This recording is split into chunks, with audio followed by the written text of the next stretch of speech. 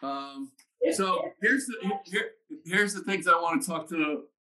I thought would be interesting to talk about with her. Okay, so just be clear about the pronunciation of her name. Malene. Malene, right? You just said Malene. Yeah, you look better without your head cut off now. I'm like a whole person, Ed. I'm a fully you are. So I wanted to talk to her. The questions I had for her, I mean, you know her a lot better, is I want to talk to her about what she said, a soul suck. When did it go from soul sucking to like really great?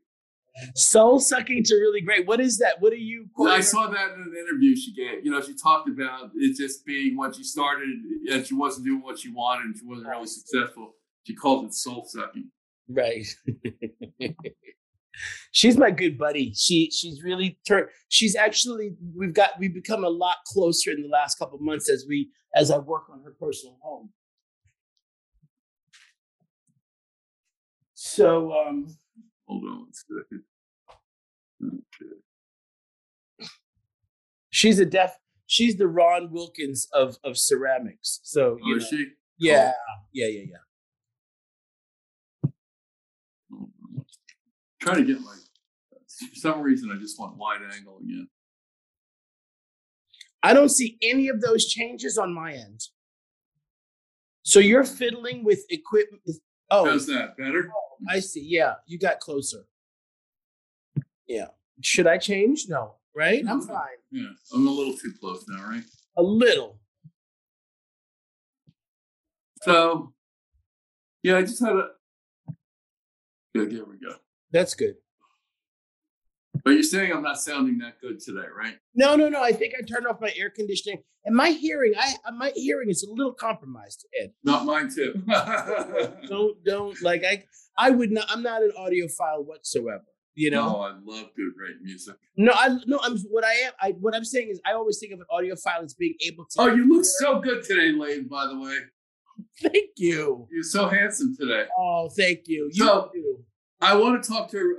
Where do you want to start with her? Okay, so wait a minute. So every time, right now we've been using my guest, your guest. So I think I introduce her in the moment after we start the interview. You ask the first question. Okay. Well, I'm going to ask her about her cutting tiles. The way she cut tiles on a video I saw was like, oh, how do you do that? Whoop, whoop, whoop, you know? I'm going to ask her a little bit about practicing cutting tile. Just sort of, we'll let her know. Yeah, we'll let her know the format and that this is a conversation. Right. And we encourage you to, if you're inspired to, ask us a question. Yes. We'd like to be a part of the back and forth. Right. That we're not, this is not, the first thing is this is not an interview. Right. I love that. Mad creative. This is not an interview. Right. Oh, that's not bad. Yeah, I like that. You know what I mean? But you can hear me better now, right? Again, you getting closer to the mic always is going to sound, for me better. How does this sound, by the way? How does it sound now? It sounds good. Yeah, it sounds good? Yeah. It's not too No, it's not tingy. It's not echoey. Good. Okay. Yeah. I mean, you clearly you don't have a lot of soft surfaces in that room. I can hear that a little bit. Right. Not a lot of soft surfaces. But that's fine. But it's,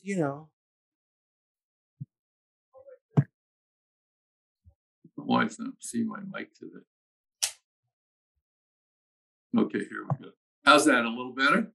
Yeah. Actually, I have a question for you. So Malene is the first person. No, it's good. It's good. It's perfect. Okay.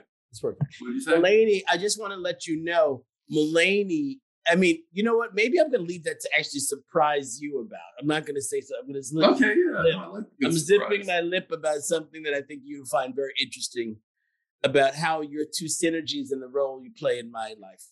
Well, what's interesting about her, we have two things in common.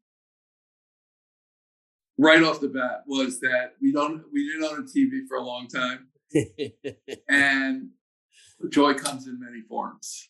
Right. I listen to a lot of stuff. I listen to about an hour's worth of stuff from her.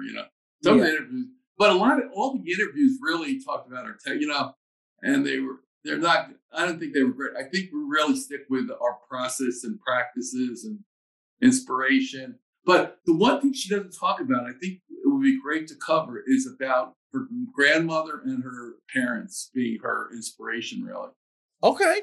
Yeah. Of course. I mean, what is the role of family, right? And she was hot wired to be a creative. She wasn't going to be anything else, Right. And I think her, but then her siblings made different choices, right? Oh, did they? Yeah, they're not all creatives. She grew up in Norwalk, Connecticut, which I love Norwalk. Yeah, I don't know a lot. It's like a little sea town, right? It's like a little sea town. Yeah, but it's got a lot of little galleries. It's sort of a cool little town. Yeah, I should get there. I don't know it very well. I don't know Connecticut very well. Yeah. So she should enter soon, huh? Okay, and France was great. Oh my God, you and Lauren on that bed was the cutest thing I'd ever seen. Really? Oh, did she put that online or something? No, I didn't put it online. I just she put it online or sent it to you? No, we were just talking and just catching up. And you. Oh, I'll show you this. I did a portrait of Lauren and I on the bed. Oh, that's nice. No, I didn't know that. It was a full mirror. The room, the bride and groom paid for the room for the 4 people who were in the wedding. Right.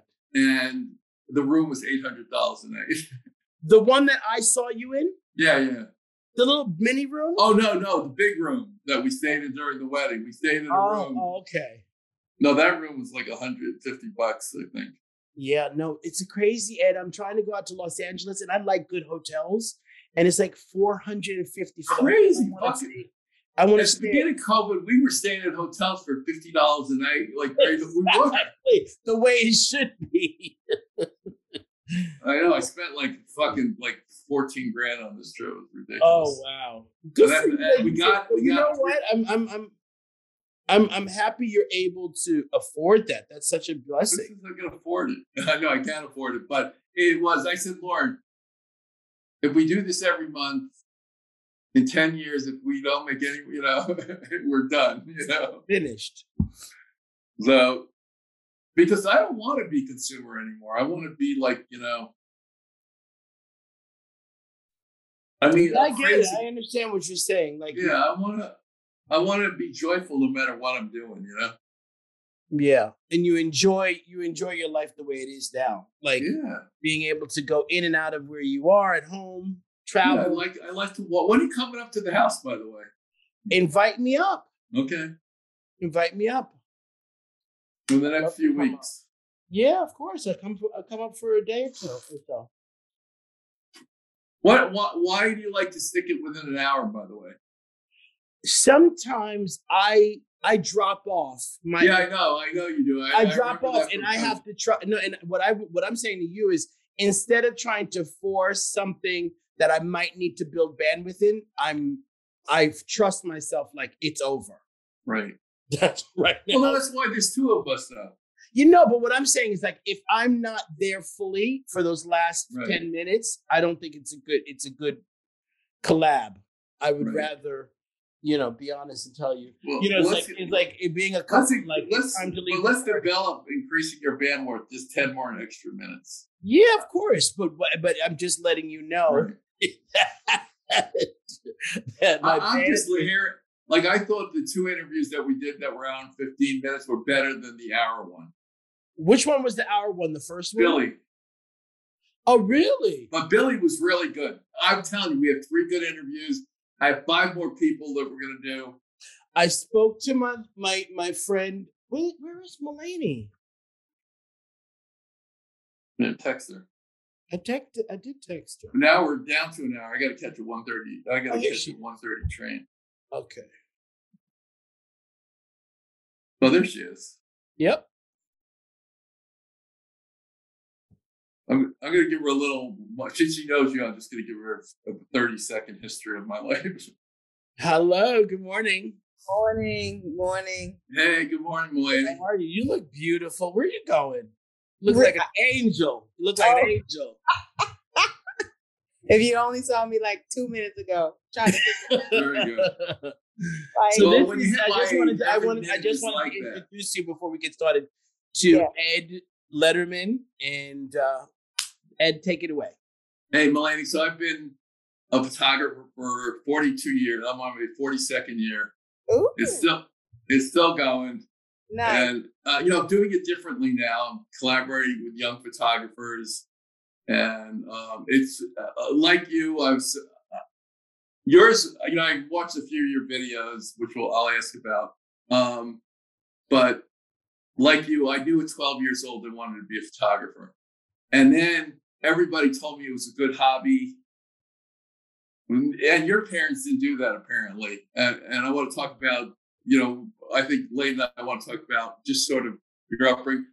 The other thing I wanted to talk about, Lane knows you well, so he has a million questions, is when you went from a soul-sucking experience to this is what really inspirational and a lot of fun.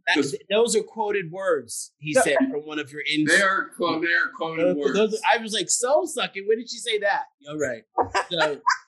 So that's actually from one of your actual interviews. And you could ask us a lot of questions if you want, because we're trying to make it a conversation more than an interview. Exactly. I think that's what's really essential. We're imagine, 6 cocktails in, we're at the end of the dinner party, and we're really just like liming now, and really talking. Liming, Ed, is the term in the Caribbean for shooting the shit and just hanging out. Right. So now we're liming and we're having a conversation, and we're encouraging you as a creative to, like, if something that comes up, that of course it's Malene centric, but focused, but we're focused on you for sure. Ask us a question if you are inspired to keep it a little bit more dynamic than, you being responsible to hold the entire, what I mean? Okay. Yeah, and once in a while, Lane, and Lane, if you want to ask him a question about, that's something that's relevant to, just knowing him even, that would be great. Okay. And I'll probably do the same thing. I tend to, ask Layden a question during, just to get that conversation going.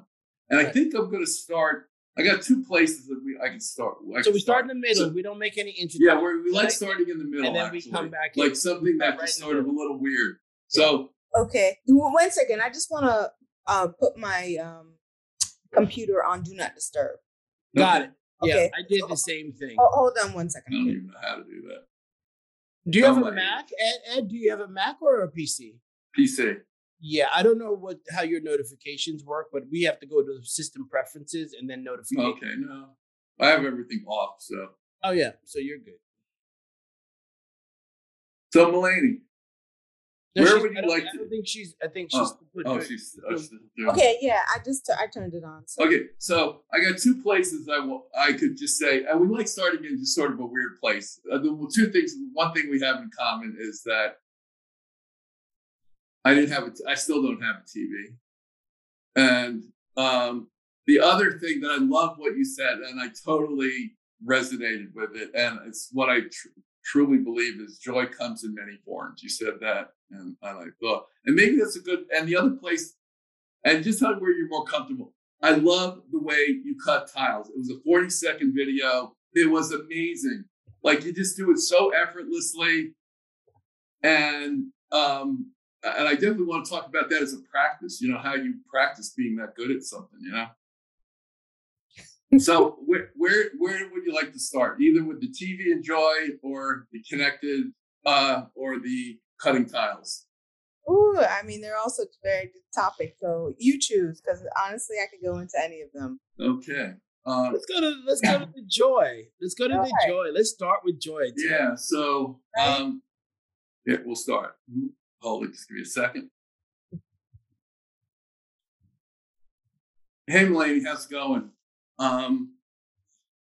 One thing we really have in common, the 2 of us, is that, well, you have a TV now. I'm still looking for the right TV.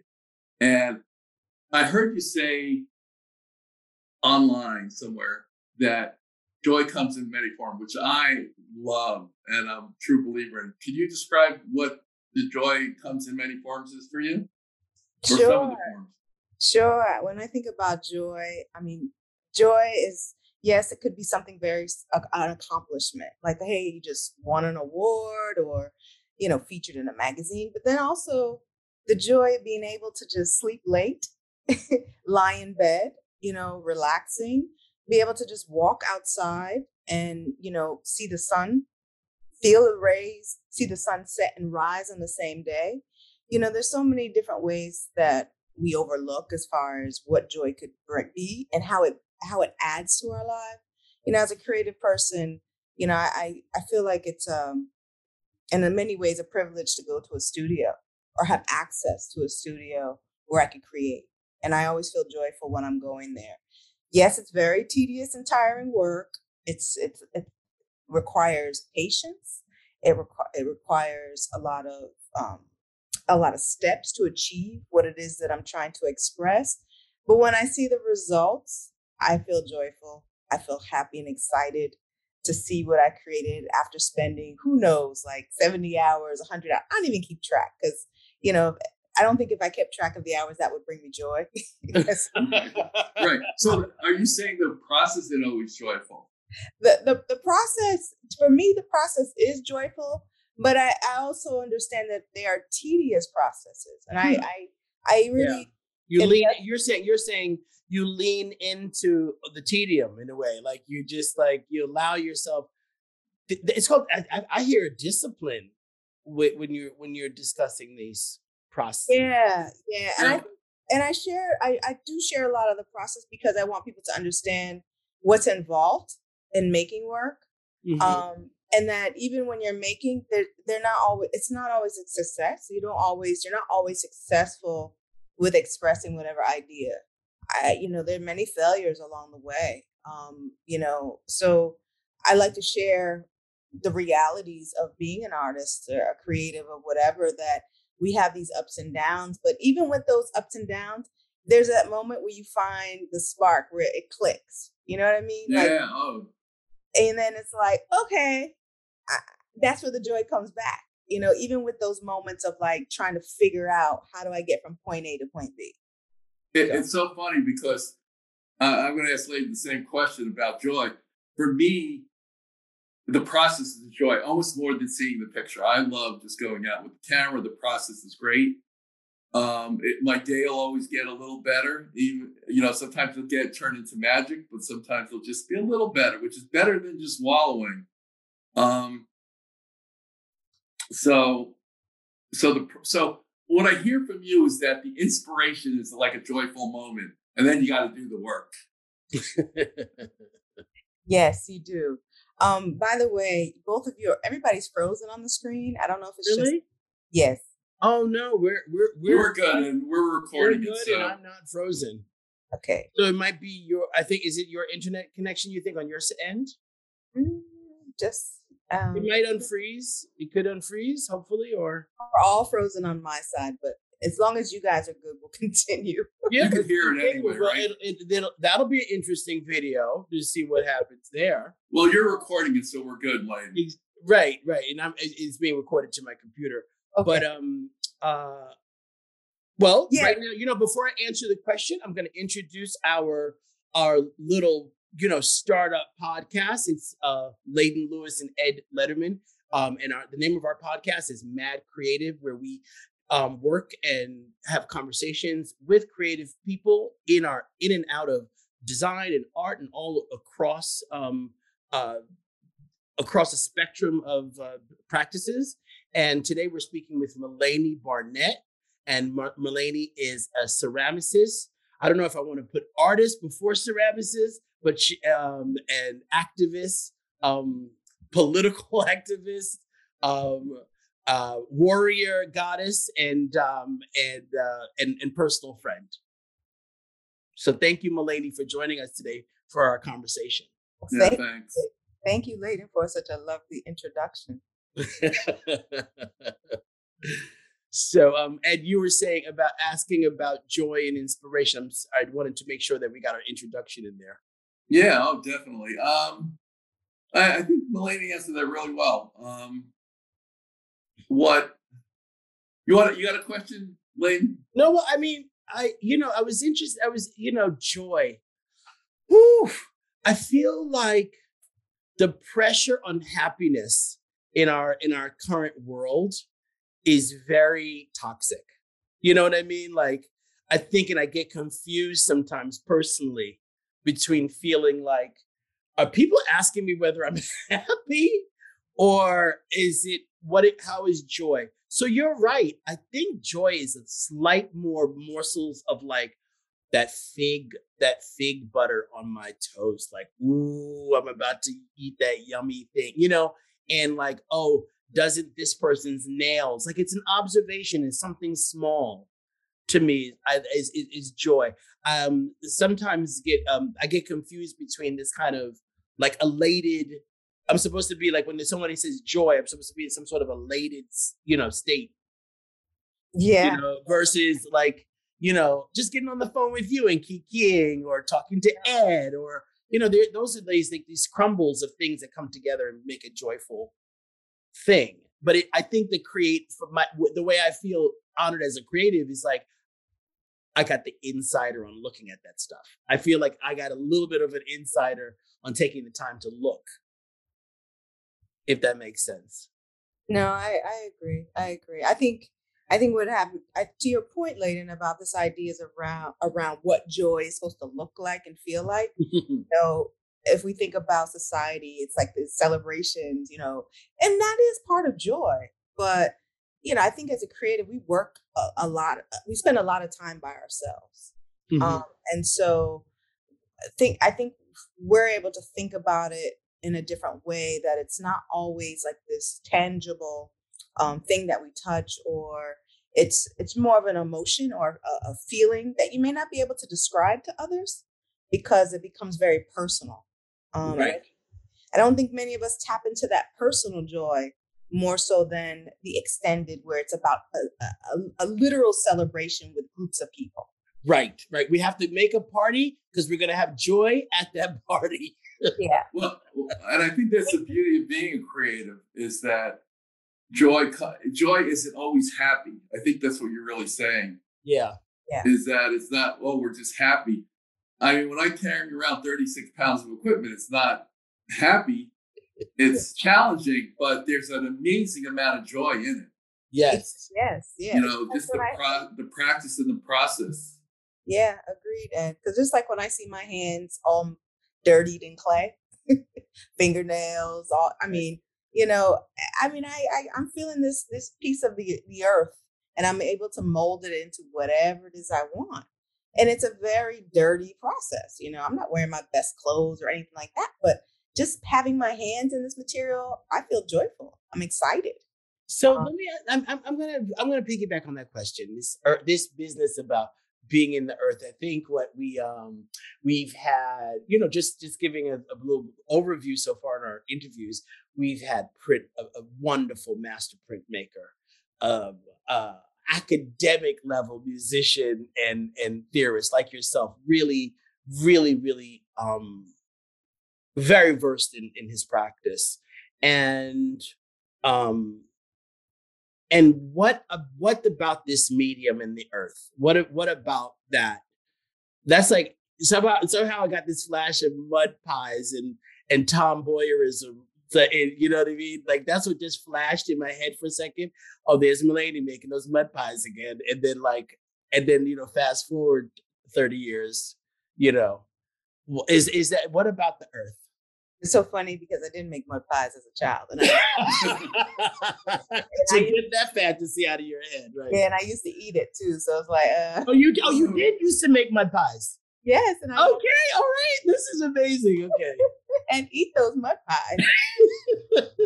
Terrible. So it's full circle. Yeah, full circle. Full circle. And the funny thing is, when I'm working in clay now, the way I carve in the clay, they look like chocolate bars. So I guess there's a sense of always wanted to eat something related to the earth. Your tiles, actually, I was watching you make tiles, just cutting them. Yeah. like, and the straight lineness of it was amazing. And you only put out one square thing, but then you went past it. It looked like you made 2 tiles or maybe 4 tiles even. Well, yeah. I mean, that's the thing about working in like with clay. The possibilities and the multiplicity of what you create is unlimited. And every time I come back to the medium, I think about there are no boundaries as to what you want to create. It's just that there are different steps to getting to the end product. But the reality is, you could pretty much make anything out of clay. Pretty much anything. And it's just a matter of how much time do you want to put in? How much patience do you have? And, with any idea, it's all about the execution, right? So the only person or thing that's stopping us and creating with this medium really is us and our imagination. But this material is so powerful that we're all sitting in spaces, like literally in clay. I could recreate the space. I could sculpt a portrait, make the art, I could sculpt its camera, everything could be made out of clay, which is Wow. pretty amazing, right? Yeah, that's a crazy thought. I love that.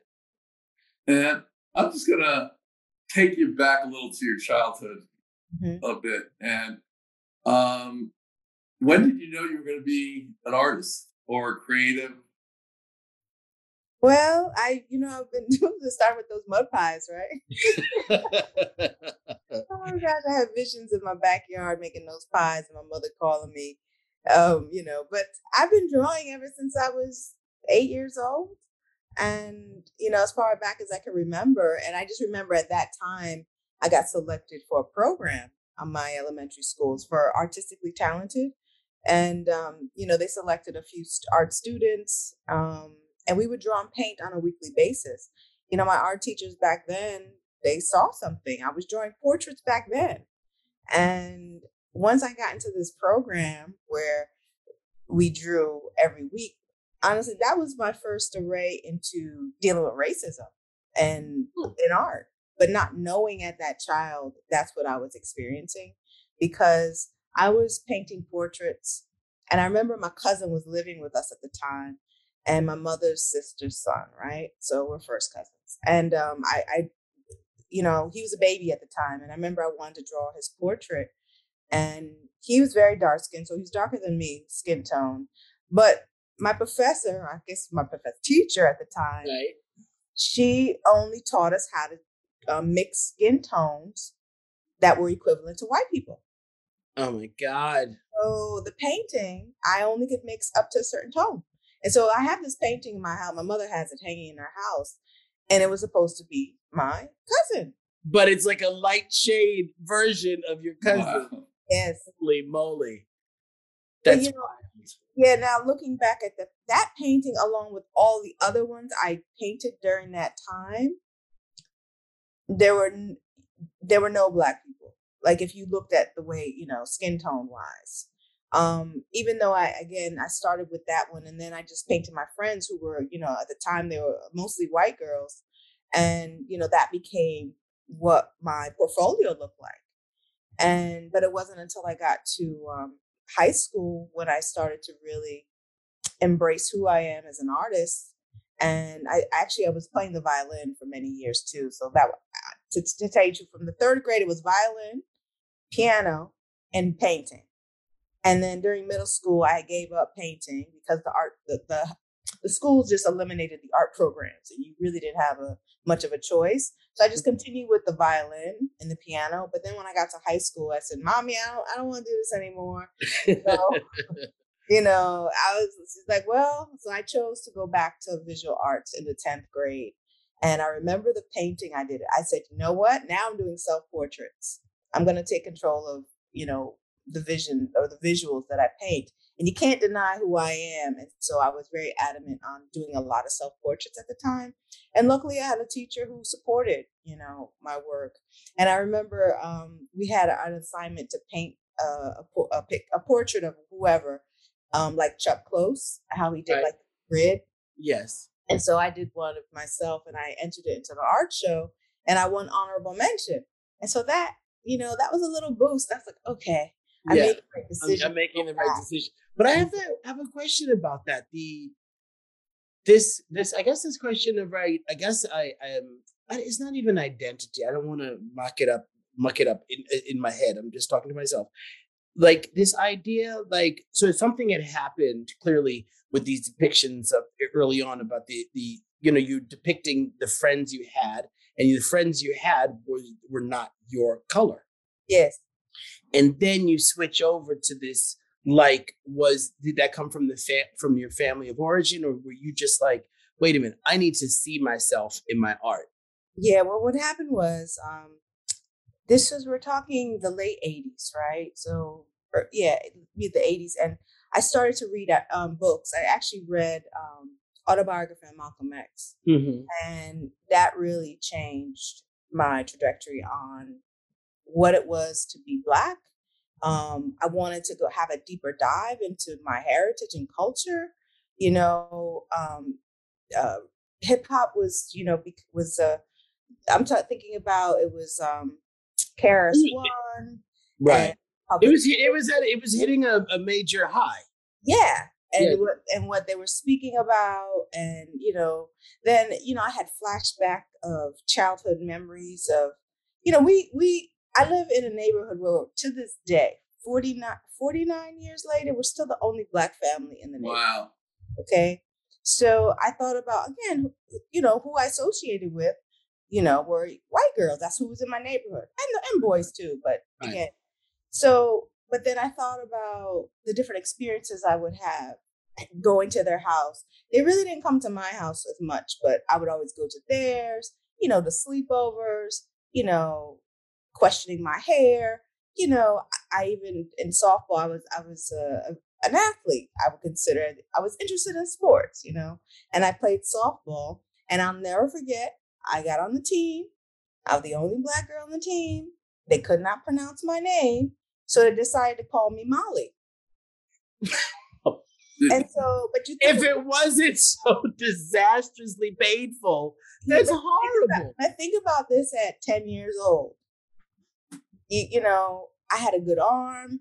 I was playing third base. And then my father got caught on to this thing about them changing my name. And I remember he went to the coach. It was like, no, you need to know how to pronounce her name. This is her name. And you're going to have to, but at 10 years old, I didn't know. I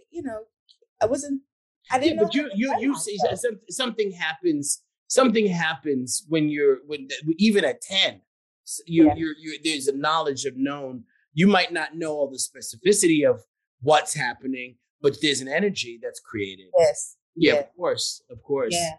And and so these different experiences, I mean, I'm sure there's many more, but these things that were happening prior to my awakening, I call it my cultural awareness in high school, which, started with reading Malcolm X, and then I started reading more and more. And started. By the way, real quickly, just a little side note: Malcolm X lived in my hometown. Oh, really? Yeah, in Mount Vernon, New York, along with Puff Daddy, but anyway, that was just a little fact. Yeah.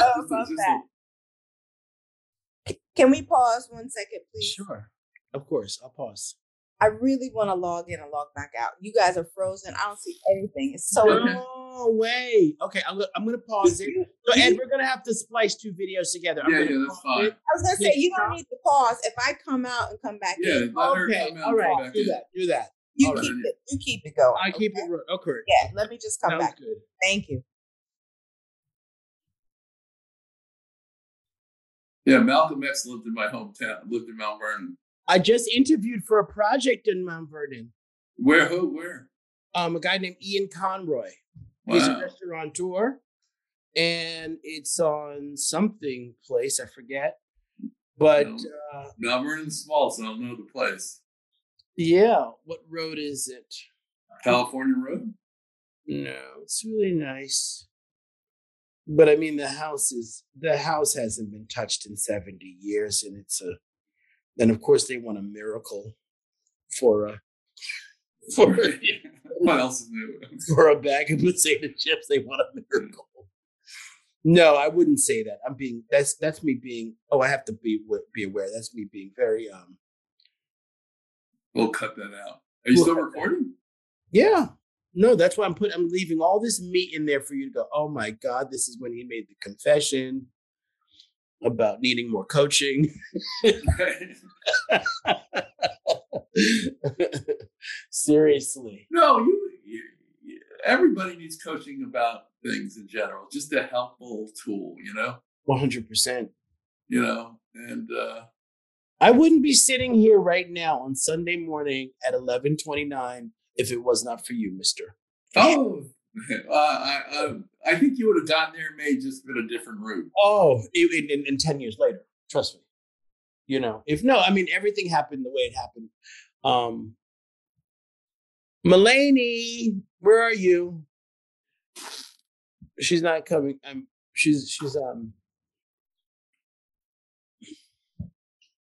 I'm supposed to go to the beach. I'm supposed to go to the beach today. Today? You think it's upstate. I'm going upstate. I have a 120 train. Oh shoot. That's okay.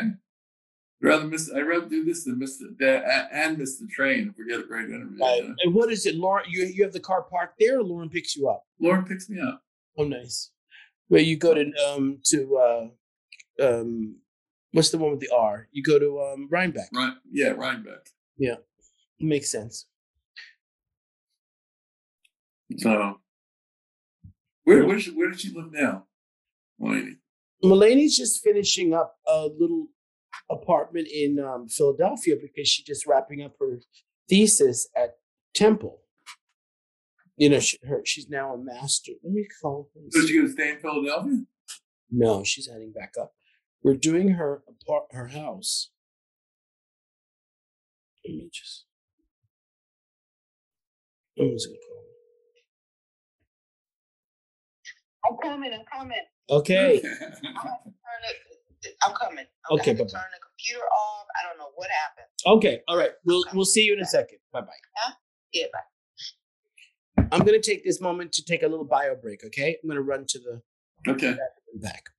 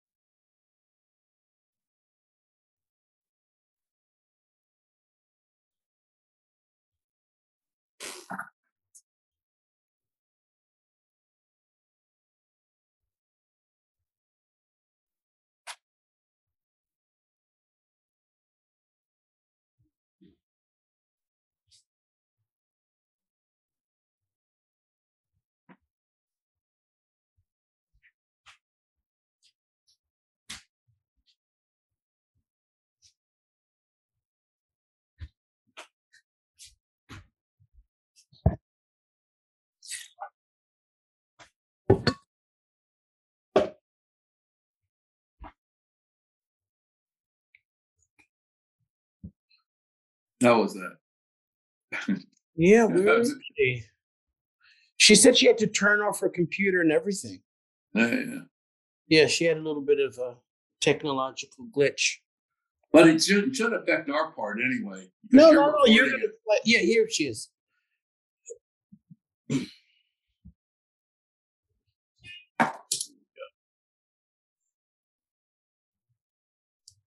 Okay, sorry about that. Of course, today never have such computer problems.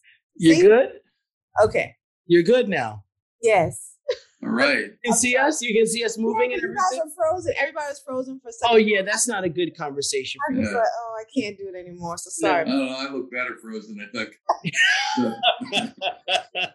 You were frozen in good position. So yeah. Right. There is no good position. So I'm gonna just Ed, please go ahead and ask a question. I'm actually gonna just also Malene, does any of this trigger any questions for us. Well, I mean, you could Layden, and I'll ask you. I don't know if you had those type of experience as a child. I mean, what I'm relating to as far as like being taught skin tone colors and, thinking about how, racism has affected your design practice.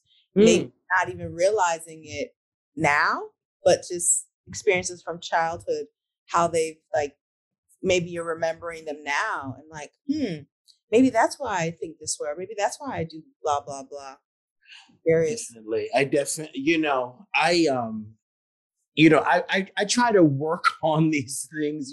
You've certainly been a part of my iteration of my own self as in personal development and understanding where I come from, especially as part of a community, because you can become educated about where you're from by yourself, and then you can become educated about who you are in a community.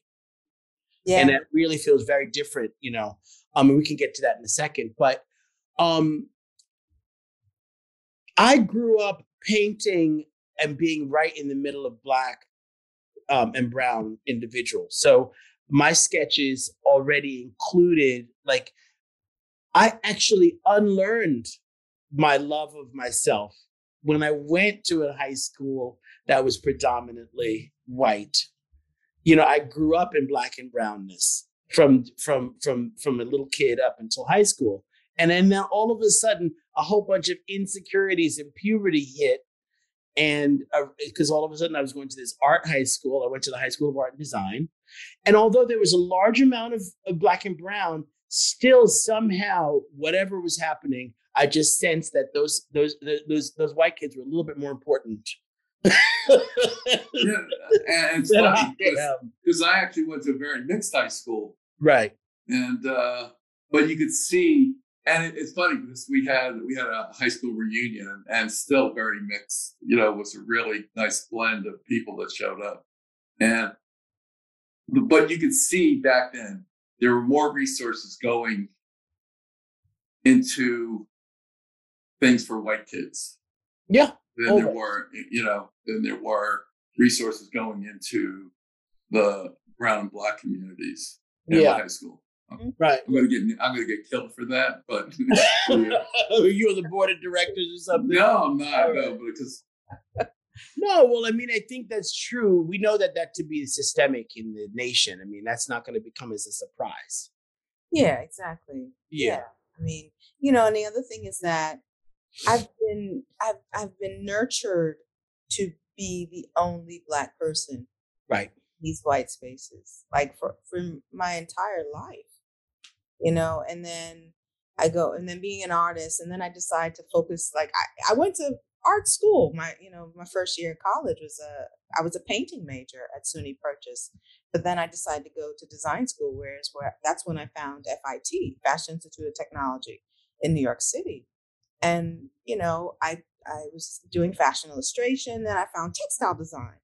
And so again, each space, I was like the only Black person. And only Black person in the class. But textile design, I was the only Black person in class. Half white. My class was literally half white, half Asian. And then me.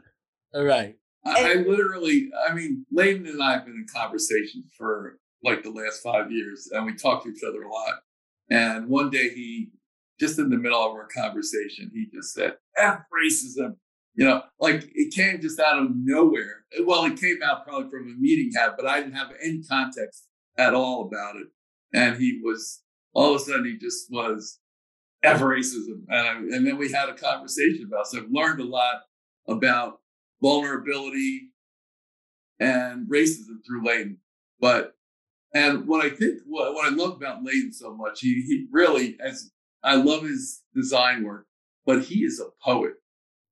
He really is a poet. He read something to me a few weeks ago that was just amazing. I said, Layden, how are you not writing every day? I have to share that with you, Malene. There's another thing that's emerging. It's some writing. Oh, okay. Yeah, some writing that. And I got to tell you, it was beautiful. I was so touched that he read it to me, but I was so amazed how good it was. Yeah. So, I mean, you know, I think it actually follows up. I think this whole idea about racism. I'm going to come back to Malene. I'm going to ping pong back onto my writing in a little bit. But Malene, so like, if someone doesn't observe the breadth of interviews and all this stuff, this interview could almost land as though it's about how racism generates your inspiration in your work, right? Well, no, no. Wait, no. I know, and I don't mean that bad. I just want to make sure that you get to describe the whole full of how racism plays a role in your creativity, or can it, or is it a reaction to, or well, I think it's the awareness of our systemic problem of the society. Mm-hmm.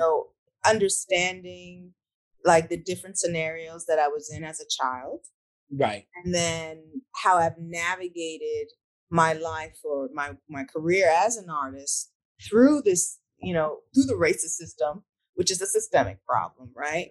And I think it's more about the awareness of, and it's like, it's sad, but yeah, it makes sense, like why my career is where it is. Right. Right. Like I could give you all the scenarios of all the loopholes and all the things I had to jump through just to get to where I am. And then if we look at my white counterparts, right, colleagues, I should say, right, in the same field, and the type they're at another place in their career. Yeah, the type of projects they've gotten, and we've done like the same trade shows, work with the same manufacturers, all that stuff, right? Yeah. But when you see who is the majority in the industry that we're in, and who are making the decisions, and all the gatekeepers, it becomes down to this game that you're playing. Yeah. And, how this game was set up through racializing communities, right. And the people who are deciding deciding based on what's comfortable for them. So but you guys, in a way, are the pioneers in the design industry for Black people. Well, it's interesting when I hear this word pioneer, right? Layden, as your famous word, it's a trigger. Yeah, right? It's a trigger. It's a trigger because, pioneer in what way, right? How much more pain and suffering do we have to deal with? Like, is it really pioneering when you don't even feel that you achieved what you could if the systemic problem wasn't around, right? Is it pioneering because, what, like Layden said, I'm saying fuck racism and all the other problems around, and just continue to live my life and find the joy, knowing that this system is going to be here for as long as I'm living. I don't see it just all of a sudden just dismantling like in the next 50 years, which I plan to live another 50, I'm not sure the plan's going to make it that long, but. But the thing is, like, okay, so I don't know. Sometimes when I think about that word, it's like, yeah, because I'm still vocal. I'm still doing the work, knowing that we have all these barriers around us. So, because we look back in history and we have so many, people in the community that we could call pioneers, right? But yet we're still struggling. Yeah. My apologies then. No, it's a word used all the time. I completely understand, because there's a truth to the word too, which is the availability for the small crack of visibility that is now being offered our kind is pioneering for them, in a lot of ways. It's pioneering for them, those institutions. But yeah, I just want to make sure and wrap up a question. Skin tone colors. I just want to make sure I answer the Malene. Skin tone colors. I grew up with enough Black and brown people that I don't remember. I did a lot of work. Total full confession, I was avoided because of my own queer stuff. I think that my vibrations around feeling like, I'm gay. So I think that distracted me from focusing on how this other thing that was much more relevant in a lot of ways, or I think my being gay overpowered the color issue in my life, I would say. And it's only now that those two trains are kind of meeting and finding peace together. Mm-hmm. Yeah. But Ed, I mean, for you,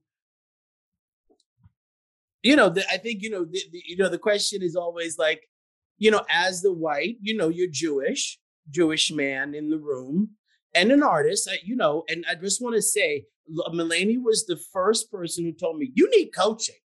And then no, I swear to God. So she's here, sitting right here, and you're the guy who was my first coach. You're my coach, and and we don't share ethnic stuff together, but we spoke on.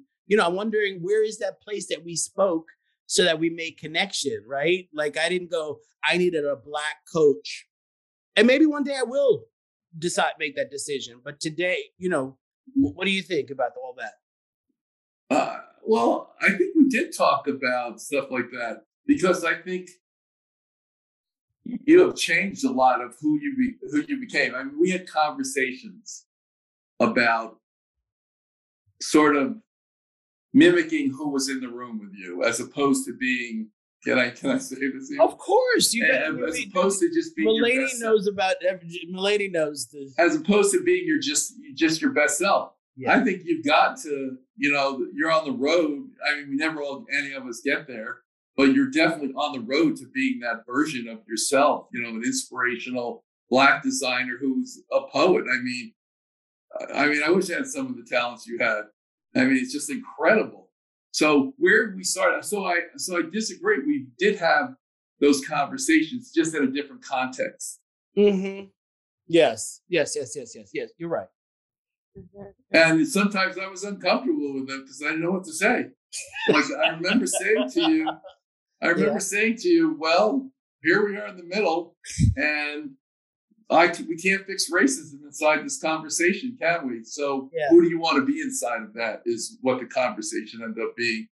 Did I do it right, or was it an uncomfortable moment? No, I think you're hitting on something I want to talk to Malene about. I think there's that point at which we have to stand and face this thing that we understand is the reason why so many of us experience pain and discomfort, and yet move through it. I think that's what Ed. That's the only thing Ed could offer. He was like, okay, the world's totally fucked up. We know that it's full of racism. We know that, all this facts. Yes. What's going to happen? What are you doing? Yes. For yourself? How are you going to take care of yourself through that? Yeah. And that's why I go back to how you started, Ed. Joy comes in many ways. Right. Because of all of the things that we are aware of that are trying to steal it from us. So, and that's why it's really important to really come back to self. The awareness is what's needed in order for us to get to self. Right. And without awareness, there's no new action. That's right. So I am total agreement with that. And being that, okay, I'm going to ask both of you this question. How would you describe, I'm going to give you the words for myself. My essence as a creative person is creativity, joy, and devotion. If I'm in that space, that's where I know that life is working for me as a creative or as a human being, as a husband, as a friend. My other side of that is type A slacker, which is pretty good. It gets me through life. I don't call my clients to find out how well things went. I will get into an argument with a friend or a loved one just because it's a lazy thing to do. So how would you describe your essence? And you want to do essence and our shadow? Your shadow? I just want to make sure. Okay, Malene, you hit it. I was gonna say, you go ahead, lady. Okay, go ahead. My essence. I find myself always laugh. I did not know until I got on Zoom how much I laugh and smile. And I want to it makes me feel like so warm and full that sometimes, despite how I feel, I always laugh and smile. My body is ready to do that. So I would say that my essence is at the core is to feel responsible for bringing joy. I do feel like it's my personal responsibility to add that to the space. So joy, richness, and color, I would say. Mm-hmm. And I think all of those words have a lot of ways they can be interpreted. Yeah. So it was the question's a little fair. Lane and I have gone through this questioning, talked about this for a while. Yeah. And the one thing none of us can really do well is pick our own essence. People tell us so Lane, how would you describe Melene's essence? Oh, I've referred to Malene several times as warrior, and I will do this warrior, and I will say it always, Malene, about you. And I think, first of all, the warrior is always meticulously dressed. If you understand the warrior I'm thinking about, the warrioress. Please describe that one. You know what I mean? Meticulously dressed, strong body, and focused on the task at hand. That's how I see Malene. Now, Melene's frozen. Are you frozen, Malene? Oh, okay, good. Oh, no, so, you held your head very still. And I'm going to take a guess, just from watching your videos. I think you keep using the word joy, and I think you are not going to be denied your joy. You're not going to let people get in the way of your joy, and it doesn't, So I would say one of the essence parts of you are joy and warrior. That's a great one. Those are two great ones. And what do you say for yourself now, Malene? It's so interesting. I know on the outside, that's what people see. Yeah. This warrior, strong. But the essence really of me is like I'm a very silly, laid back person. Mm. And I don't think there's not enough people that see that part of me. Like, like I said, forward facing, because they think about my activism and the work I do and how I'm very vocal. And that is part of me. But I think the true essence of me is that Malene does like to have fun. She's a silly person. And I'm very caring. I genuinely care for the well-being of others, sometimes to the detriment of myself, which is something that I have to constantly work on. Yeah. Empathy to a fault. Yeah. So that would be your shadow side, or what they call it. That would be, am I coming from empathy to a fault, which is pretty good when you have to look at where it's going to help you, where it's guiding you. I sound like a coach now, it's terrible. But, okay. It's, where it helps you, where it hurts you, that survival mechanism. And, and if you come from essence, which is joy, warrior, and silly, like when you go into a meeting, if you can just connect with those names, almost use it like a metric. Boy, warrior, and silly. The thing about it is, I just realized that when you said that, it made me understand something about the way people decide to see you. I think I need you to be the warrior. Yes. You understand? Does that make sense, Ed? But let's slow down for a second, just for a second. I need you, Ed, to be Gandalf the Wise. You know what I mean? Like, I do not need to have you freaked. You know what I mean? Like these ways in which we decide that other people have to operate in our lives. So I appreciate you saying that. And I'm going to take that cue about seeing you in a more silly way. I think we absolutely explore that part. I may not speak to it, but you are a silly little duck. I know that. I know that. And we do but maybe that has to do with, and it's a question about, like, the one thing I know about Layden is he is incredibly vulnerable. He just puts it out there. I'm a little more guarded. I've actually been more open Layden about who I am, probably in the last year, would you say? Of course. And I've learned a lot about vulnerability. So do you think the warrior inhibits the vulnerability, and does that affect your artwork? I think so.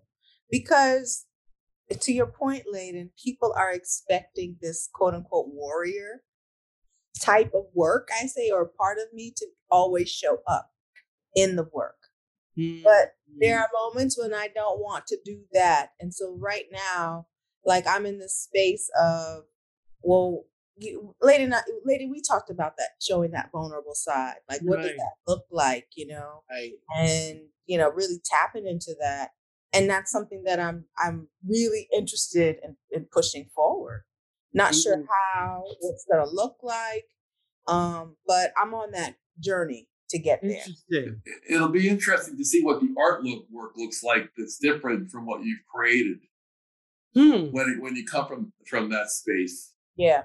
And For you, but what the softer side, does that have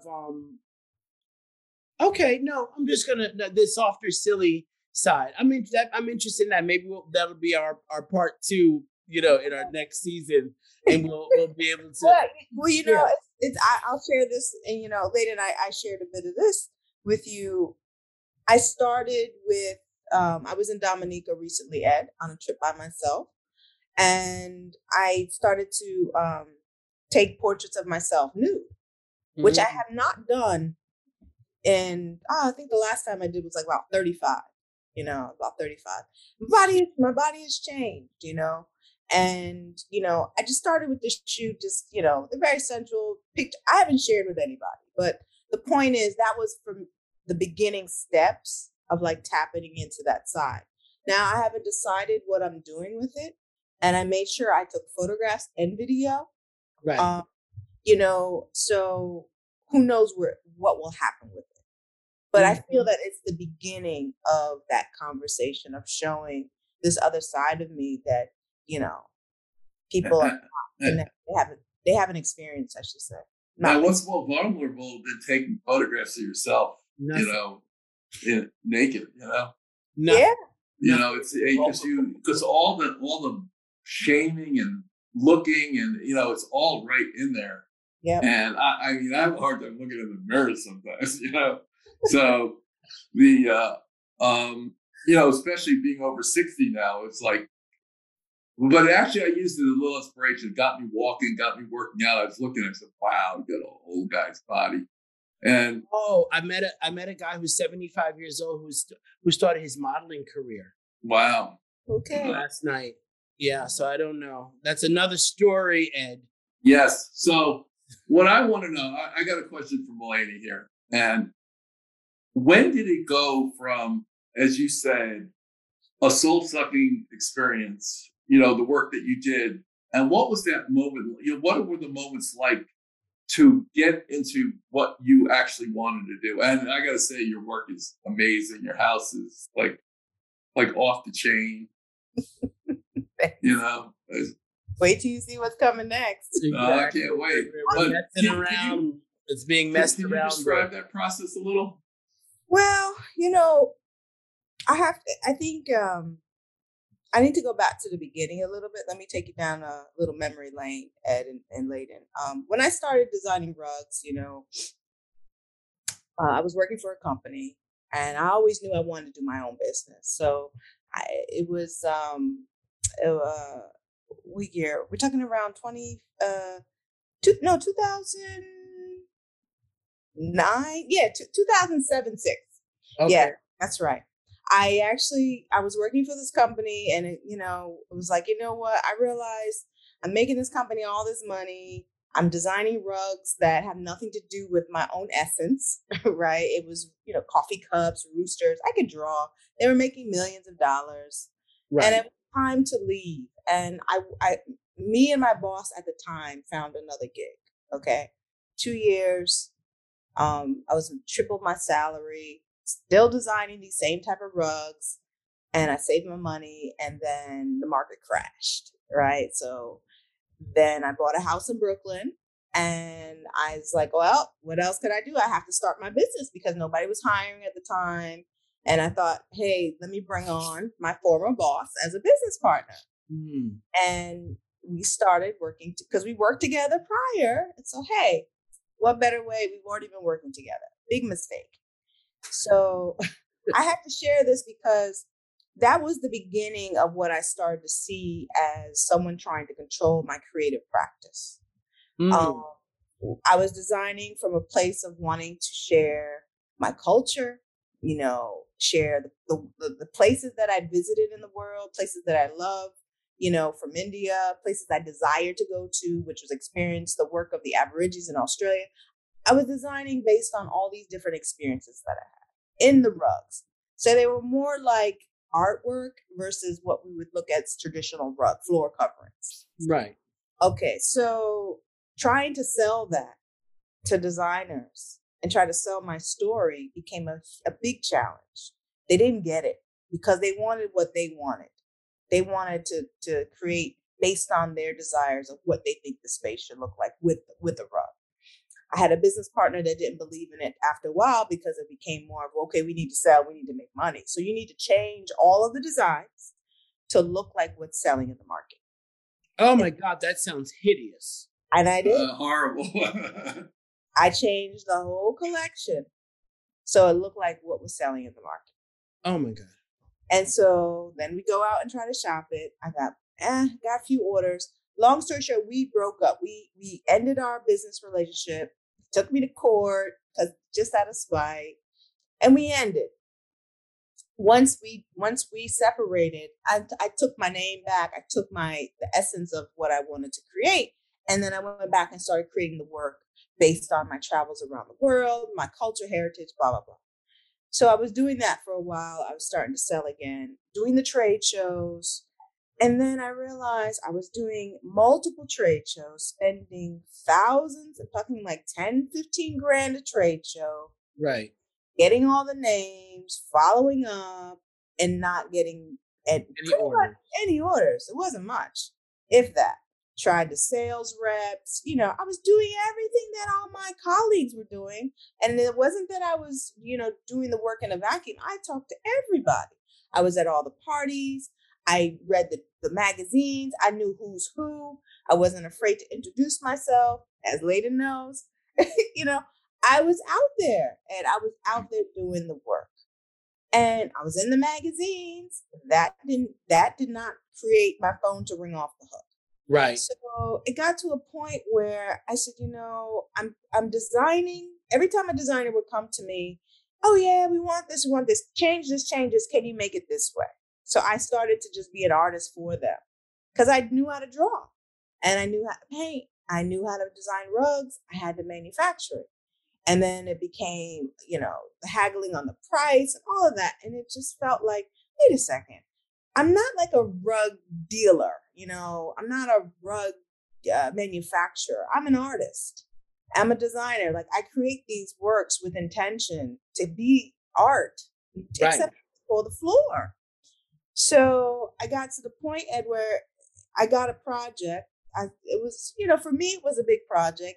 I got a Marriott project, which took like 2 years of negotiating, the rooms in this hotel. And again, the rugs were not even anything they were just plain rugs, but they gave them to you. You got the order. I got the order. And that's when I said, okay, I'm taking a sabbatical from the business. And I went and got another coach. And because I believe in having guidance. So I just knew I did not want to do this work the way I was doing it. And it's interesting that coach said to me, Jasmine was her name, well, Malene, you're an artist. And I said, well, I know I'm an artist. And she's like, no, you need to go back to painting. And I was like, what? But I said, I asked for guidance and I'm one to listen. So that's how it started. I started painting and I started sharing on Instagram and told my audience, hey, I'm going on a different journey. Most people didn't know I had this talent to paint. And that's how I've always been painting.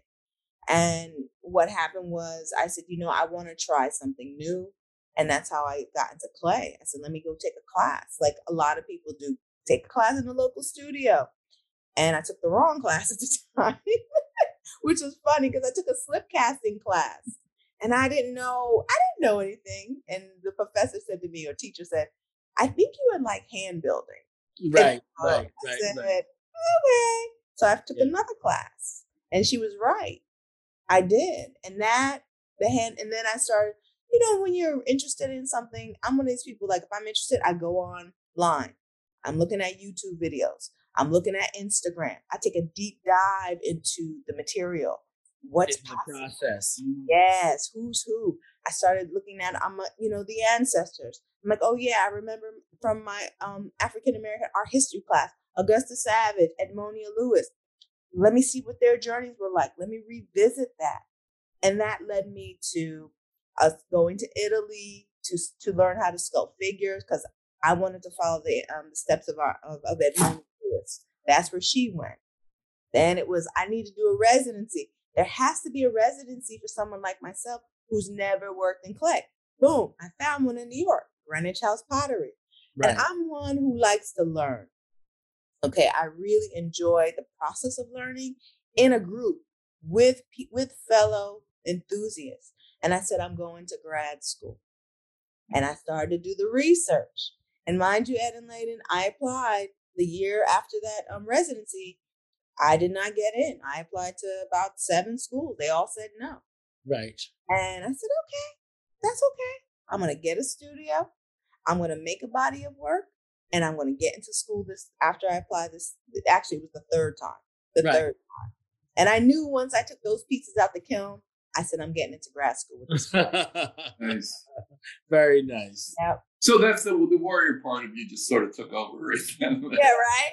Right. No, the warrior always cracks the facade to get to the joy. That's how I see it, you know. But I understand what you're saying. In other words, I think, you know, I can empathize with you that, you know, and this having to put up this shield and spear to navigate the world is it can be a little heavy and burdensome, you know, and an antithesis to creativity. Because that's the not enjoying the word pioneer on that one. Right. That's the not enjoying the word pioneer. I learned something today at least. Yeah. So even though sometimes the pioneers were great, Dizzy Gillespie, Louis Armstrong, and you know, sometimes when you're the first there, it's just.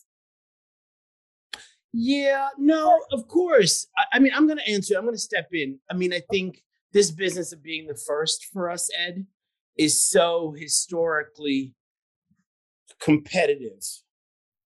You know, I think from the auction block to the Nobel Peace Prize, the first ever for a lot of for myself personally. I don't want to speak for Malene. It's a lot of weight and grief on this firsting.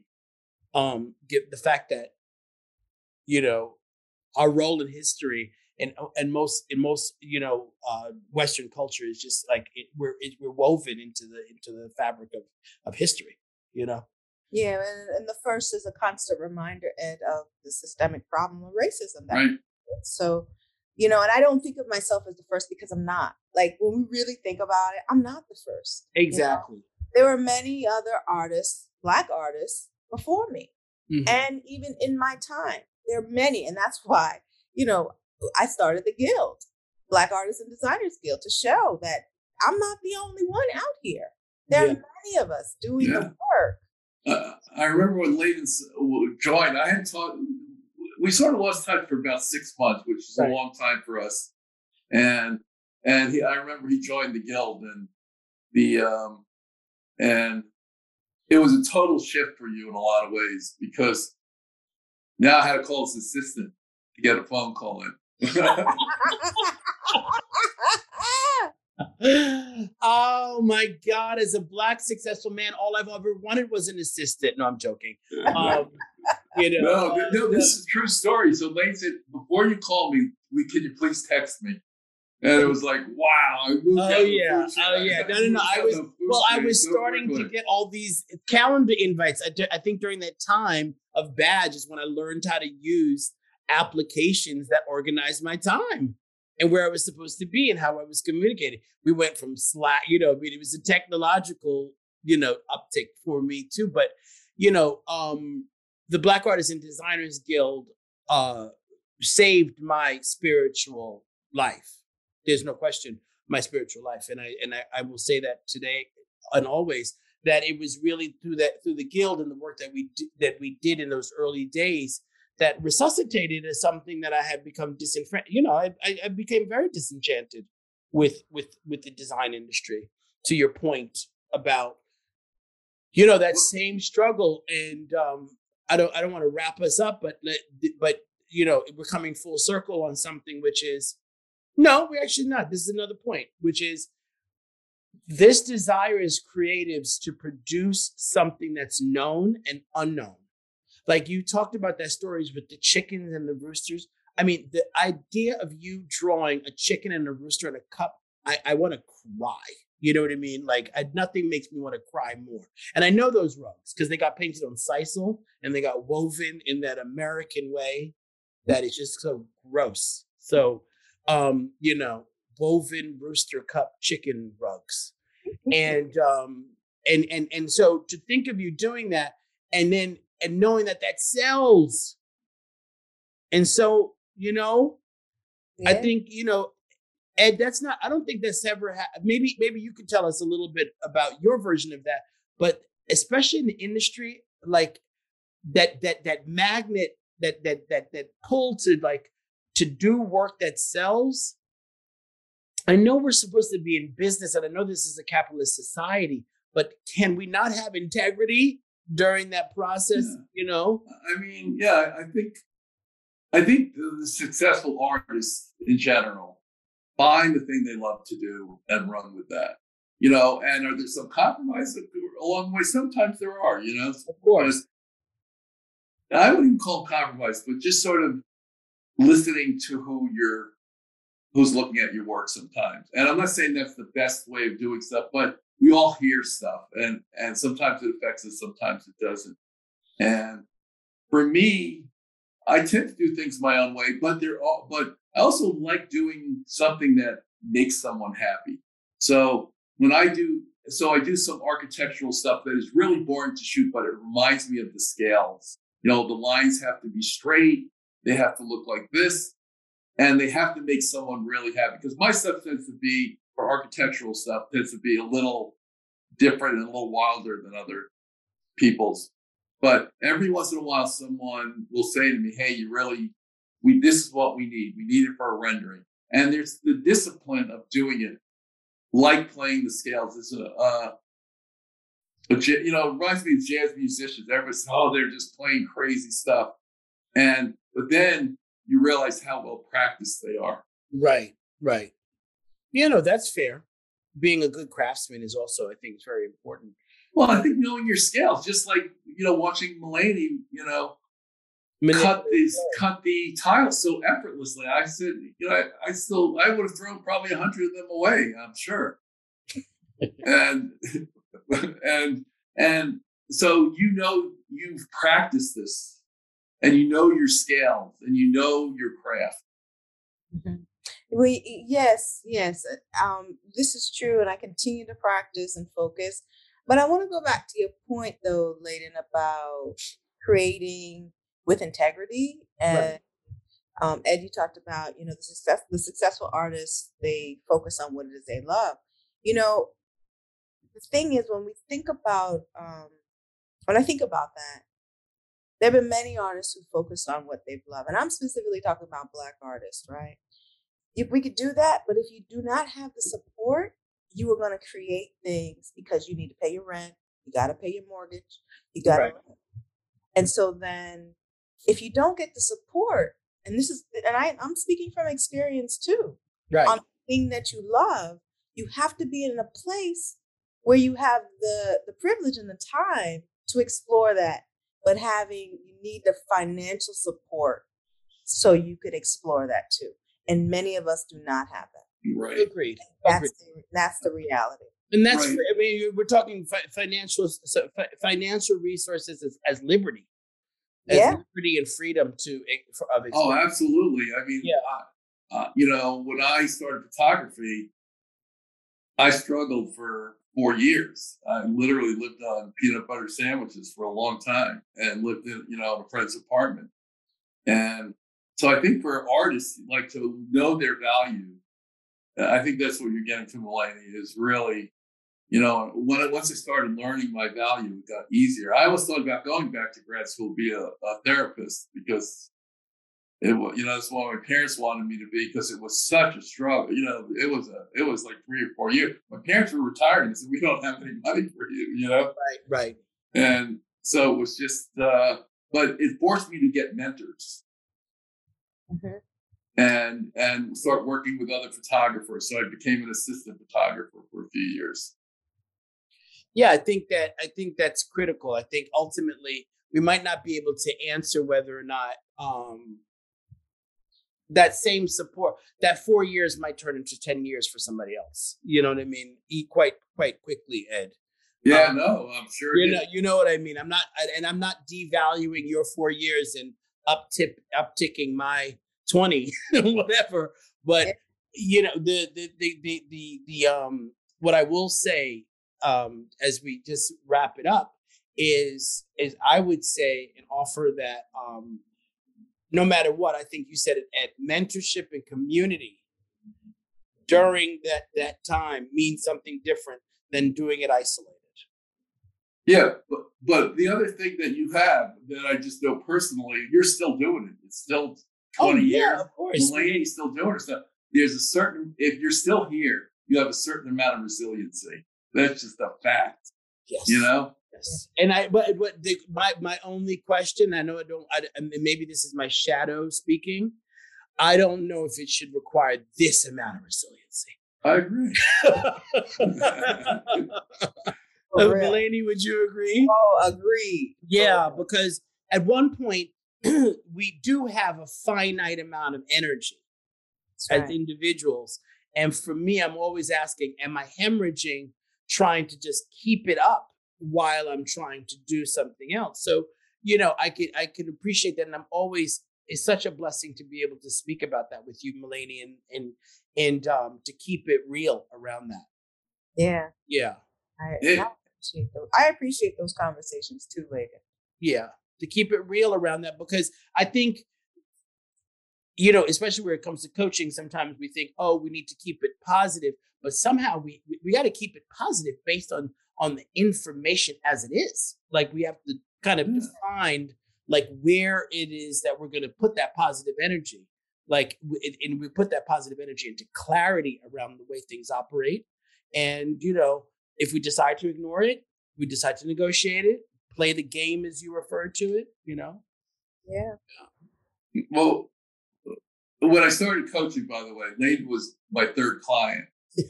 And so I apologize, ladies. Anyway. Oh, no. I said that you were, Malene, we've come full circle. The two coaches that started my life. My coaching. Yes. But the funny thing was that I was surprised that Layden had picked me because, because he was black and I was white.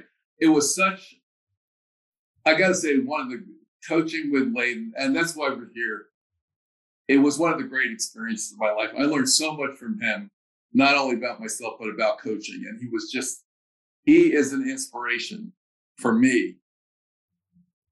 And so, because coaching by its nature is not hierarchical.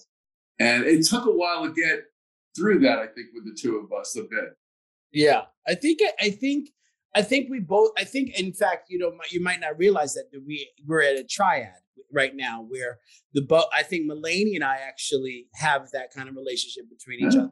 You and I have that relationship between each other. And I think that's how I know I'm going to make it in life, is by maintaining these relationships.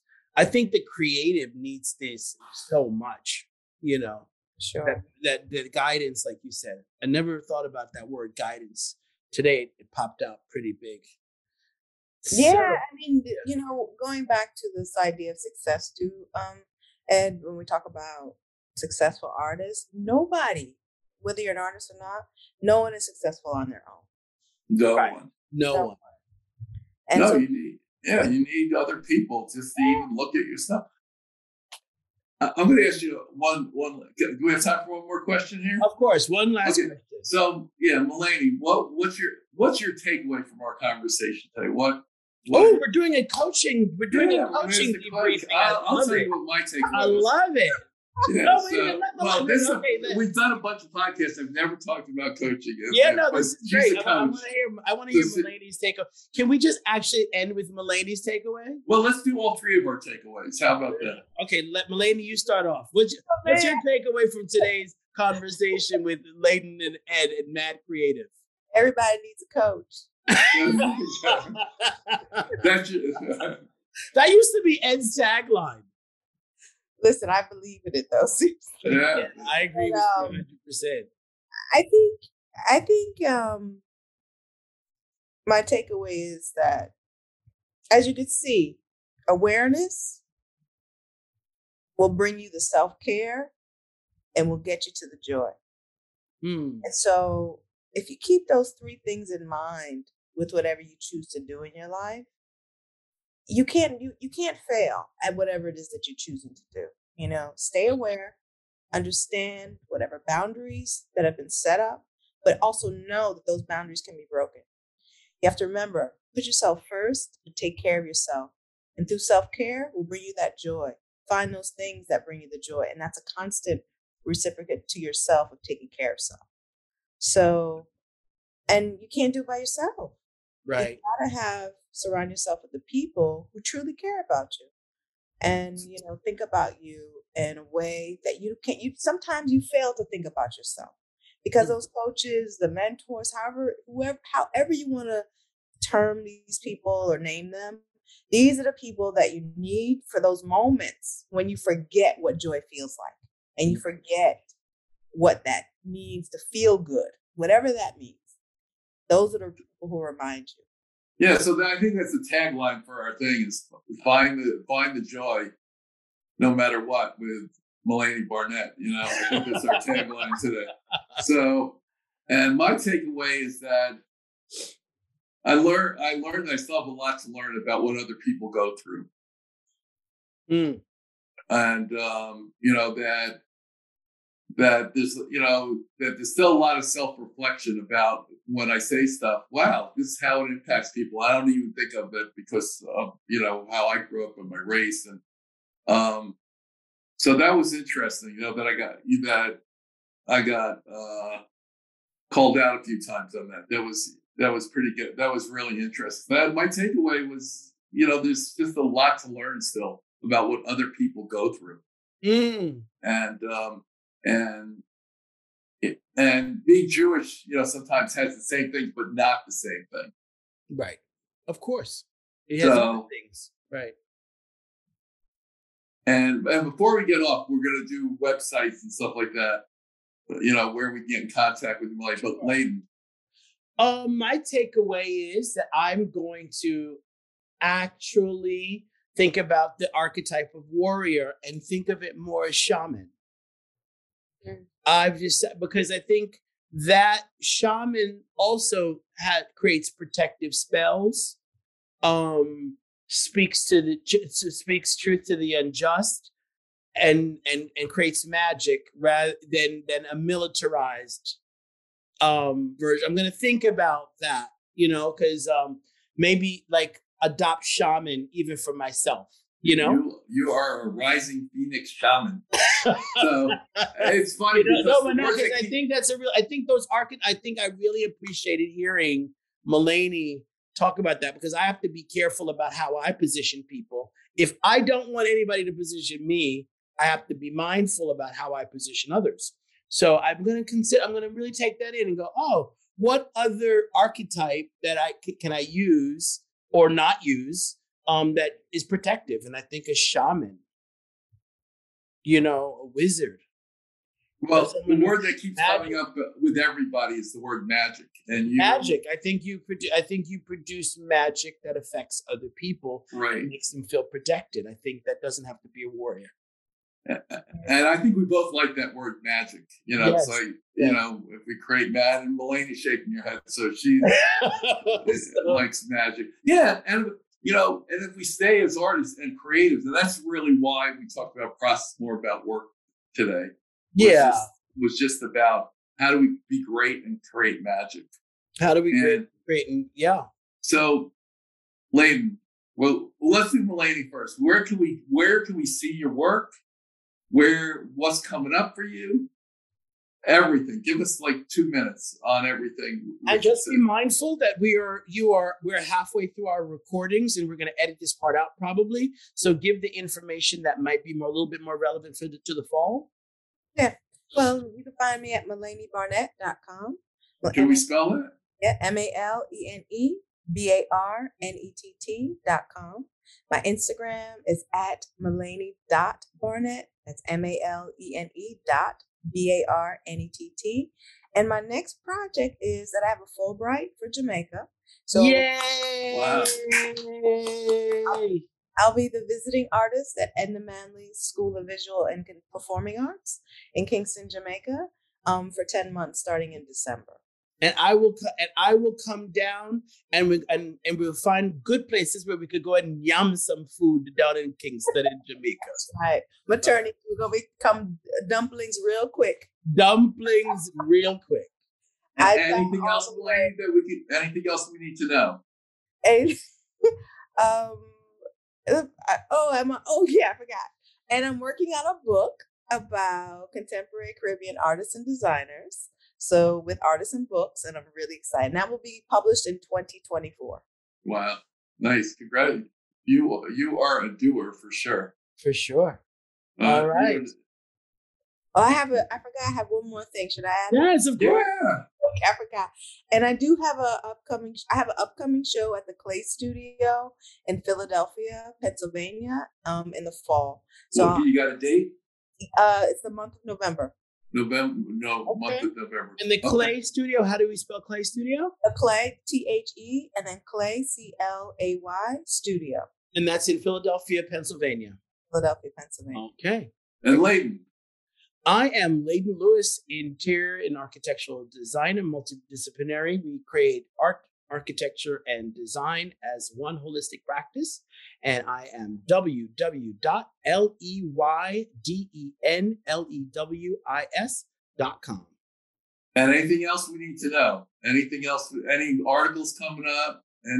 Oh, tons. Please visit me at Layden Lewis Design Studio on Instagram to find out multiple editorials that are current. And you can look at stories and find out about all that my studio is currently involved with. Yeah, and I'm Ed Letterman, edlettermanphoto.com, PHOTO.com, and edlettermancoaching.com. I am working with 2 writers on a book about COVID. I'm doing portraits, all of them shot remotely. And we're up to 100. We're just about finished. Now we're trying to go sell it. And I'm working on a book on Central Park, which I think no one's done a good one since Ruth Orkin did one in 1970 something or other. Oh, fabulous. And it's going to be all panoramic. So I'm looking for a 96-inch book. Who knows how it's going to get funded. And Malene, thank you so much for doing this. We've been waiting to talk for a long time. And Layden has just told me so much about you, and then it just got me to look at your work, and it is stunning. Thank you. Malene, thank you again for being both conversationalist today and friend. Oh, thank you. Sending love and hugs to both of you. Thank you. Thank you so much. All right. Be well. Sound editing and theme music by Will Ainsley. Brian Rzepko was basically our mentor who really taught us all the technicals, showed us how to get this online. We would not be here without Brian, so thank you, Brian. The logo is by Layden Lewis and Sharon McLaughlin of Mermaid, New York City. And if you're creative, we would love to hear from you. We would love to email us your story. And if we like it, we would love to have you on. And we are looking for creatives to tell their story, what their challenges are, what they love about working in the creative field, what is working for them. So until next time, I hope you guys listen. This podcast is for you. Thanks.